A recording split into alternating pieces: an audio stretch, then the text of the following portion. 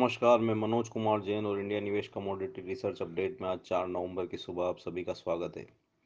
शुक्रवार के सत्र में हमने सोने और चांदी की कीमतों में इंटरनेशनल मार्केट में एक दायरे में ट्रेड होते हुए देखा। हालांकि भारतीय बाजारों में रुपये की मजबूती के चलते यहां पे लगभग आधा प्रतिशत की गिरावट देखने को मिली। सुबह चाइना के मैन्युफैक्चरिंग के जो नंबर्स हैं वो उम्मीद से बेहतर आए और शाम के सत्र में भी यूएस के नॉन फॉर्म पेरोल के डेटा में भी उम्मीद से बेहतर जो है सुधार के चलते इंटरनेशनल मार्केट में सोने और चांदी दोनों की कीमतों में एक सपाट कारोबार देखने को मिला। डॉलर इंडेक्स में कमजोरी के चलते यहाँ इंटरनेशनल मार्केट में सोने और चांदी की कीमतों को थोड़ा सपोर्ट देखने को मिला और सोना $1515 के आसपास इंटरनेशनल मार्केट में बंद होने में सफल रहा। वहीं चांदी की कीमतों में भी $18.14 प्रति औंस के आसपास की क्लोजिंग देखने को मिली। वहीं भारतीय बाजारों में रुपये में मजबूती के चलते यहाँ पे लगभग आधा प्रतिशत का दबाव था और सोना 38,300 के आसपास और चांदी लगभग 46,400 के आसपास भारतीय बाजारों में बंद बंद हुई। हमारा मानना है कि जिस तरह से इंटरनेशनल मार्केट में जो इकोनॉमिक नंबर्स और यूएस चाइना की ट्रेड डील की खबरें और ये सारी चीज़ें निकल कर आ रही है, तो उसके चलते यहाँ पे एक वोलेटाइल सेशन जो है सोने और चांदी की कीमतों में आज के सत्र में देखने को मिल सकता है। सोना इंटरनेशनल मार्केट में $1500 को स्ट्रांगली होल्ड करता हुआ दिख रहा है और यहाँ पे कहीं भी अगर थोड़ी सी गिरावट 1508 $1510 के आसपास आती है तो वहाँ फिर से एक बार खरीदारी देखने को मिल सकती है। भारतीय बाजारों में भी यहाँ पे 38,300 के आसपास कारोबार हो रहा है और अगर कीमतें 38,200 38,150 के दायरे में आती है तो वहाँ पे फिर से एक बार खरीदारी देखने को मिल सकती है। 38,100 जब तक यहाँ पे होल्ड है तब तक बड़ी गिरावट का अंदेशा नहीं है। वहीं 38,330 38,350 के स्तरों के ऊपर अगर कीमतें सस्टेन होती है तो यहाँ फिर से 38,500 तक के स्तर देखने को मिल सकते हैं। चांदी की कीमतों में भी यहाँ पे अगर 46,300 46,200 के आसपास कीमतें आती है तो वहाँ फिर से एक बार खरीदारी देखने को मिल सकती है। 46,000 यहाँ पे अभी भी स्ट्रांगली सपोर्ट से जो होल्ड होते हुए दिख रहे हैं। वहीं 46,500 यहाँ पे रेजिस्टेंस है और अगर उसके ऊपर कीमतें पार होती है तो फिर 46,700 से 46,800 तक के स्तर देखने को मिल सकते हैं। कच्चे तेल की कीमतों में हमने शुक्रवार के सत्र में जबरदस्त मजबूती आते हुए देखी और इंटरनेशनल मार्केट में कीमतें 3% से भी अधिक बढ़त के साथ बंद हुई। डब्ल्यूटीआई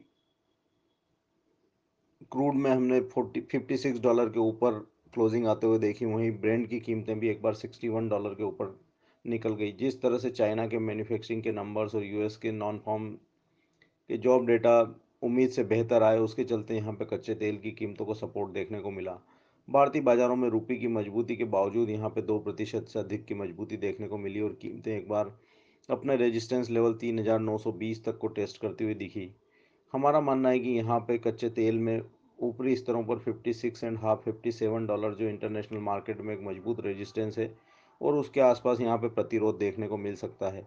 वहीं भारतीय बाजारों में 3,950 से 3,980 की रेंज में मजबूत प्रतिरोध है, तो वहाँ पे एक बार अगर बाइंग का पोजीशन है तो उन स्तरों के आसपास मुनाफा वसूली की रणनीति रखना चाहिए।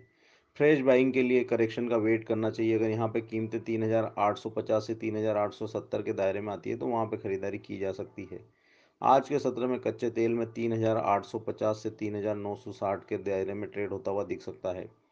बेस मेटल्स की कीमतों में इंटरनेशनल मार्केट में शुक्रवार के सत्र में बढ़त देखने को मिली। चाइना के मैन्युफैक्चरिंग नंबर्स और यूएस के नॉन फॉर्म पेरोल के डेटा बेहतर आने के कारण यहाँ पे इंटरनेशनल मार्केट में मजबूती देखने को मिली। कॉपर की कीमतें एक बार फिर से $5,900 प्रति मेट्रिक टन के आसपास आती हुई दिखी। वहीं जिंक और लेड की कीमतों में भी अच्छी बढ़त देखने को मिली। निकल और एल्यूमिनियम की कीमतों में एक दायरे का ट्रेड देखने को मिला। हमारा मानना है कि यहाँ पे भारतीय बाजारों में कॉपर के लिए 436 437 स्ट्रॉन्ग सपोर्ट जोन से और वो होल्ड होते हुए दिख रहे हैं।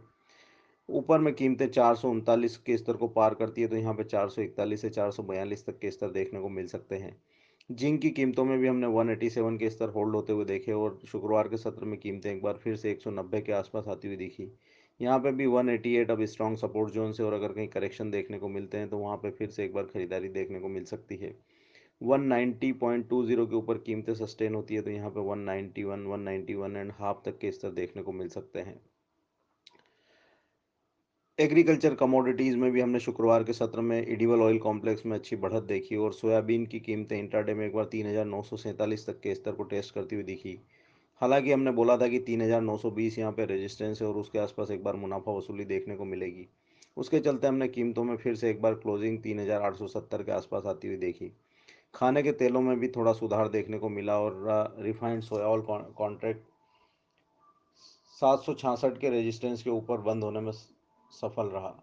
हमारा मानना है कि जिस तरह से इंटरनेशनल मार्केट में मजबूती देखने को मिल रही है, सीबीओटी और बुरसा मलेशिया दोनों में ही मजबूती है, तो उसके चलते यहाँ पे एडिबल ऑयल कॉम्प्लेक्स में फर्म ट्रेंड बना रह सकता है। सोयाबीन में 3,850 के आसपास फिर से एक बार खरीदारी देखने को मिल सकती है। अब यहाँ पे 3,800 स्ट्रॉन्ग सपोर्ट जोन से 3,920 के आसपास यहाँ पे रेजिस्टेंस देखने को मिलेंगे। 3,920 के ऊपर कीमतें सस्टेन होती है तो 3,950 अगला लेवल हो सकता है। खाने के तेलों में भी यहाँ पे 764 765 स्ट्रॉन्ग सपोर्ट जोन से वो होल्ड होते हुए दिख रहे हैं। 770 के ऊपर कीमतें निकलती है तो यहाँ पे 774 तक के स्तर देखने को मिल सकते हैं। ग्वार कॉम्प्लेक्स में भी हमने शुक्रवार के सत्र में मजबूती देखी थी और वो वहाँ पे भी जो है बढ़त वो जारी रह सकती है। मसाला कॉम्प्लेक्स में भी शुक्रवार के सत्र में तीनों ही धनिया, हल्दी और कोरिएंडर में अच्छी धनिया, कोरिएंडर, जीरा और टर्मरिक तीनों ही मसाला पैक में हमने बढ़त आते हुए देखी थी और वहाँ पे भी जो फर्म ट्रेंड देखने को मिल सकता है। धनिया में 7,000 यहाँ पे स्ट्रॉन्ग रेजिस्टेंस है और उसके ऊपर कीमतें निकलती है तो फिर यहाँ पे रैली एक्सटेंड होती हुई दिख सकती है। और अपडेट्स के लिए आप देखते रहिए इंडिया निवेश के रिसर्च अपडेट टेलीग्राम चैनल के ऊपर। धन्यवाद।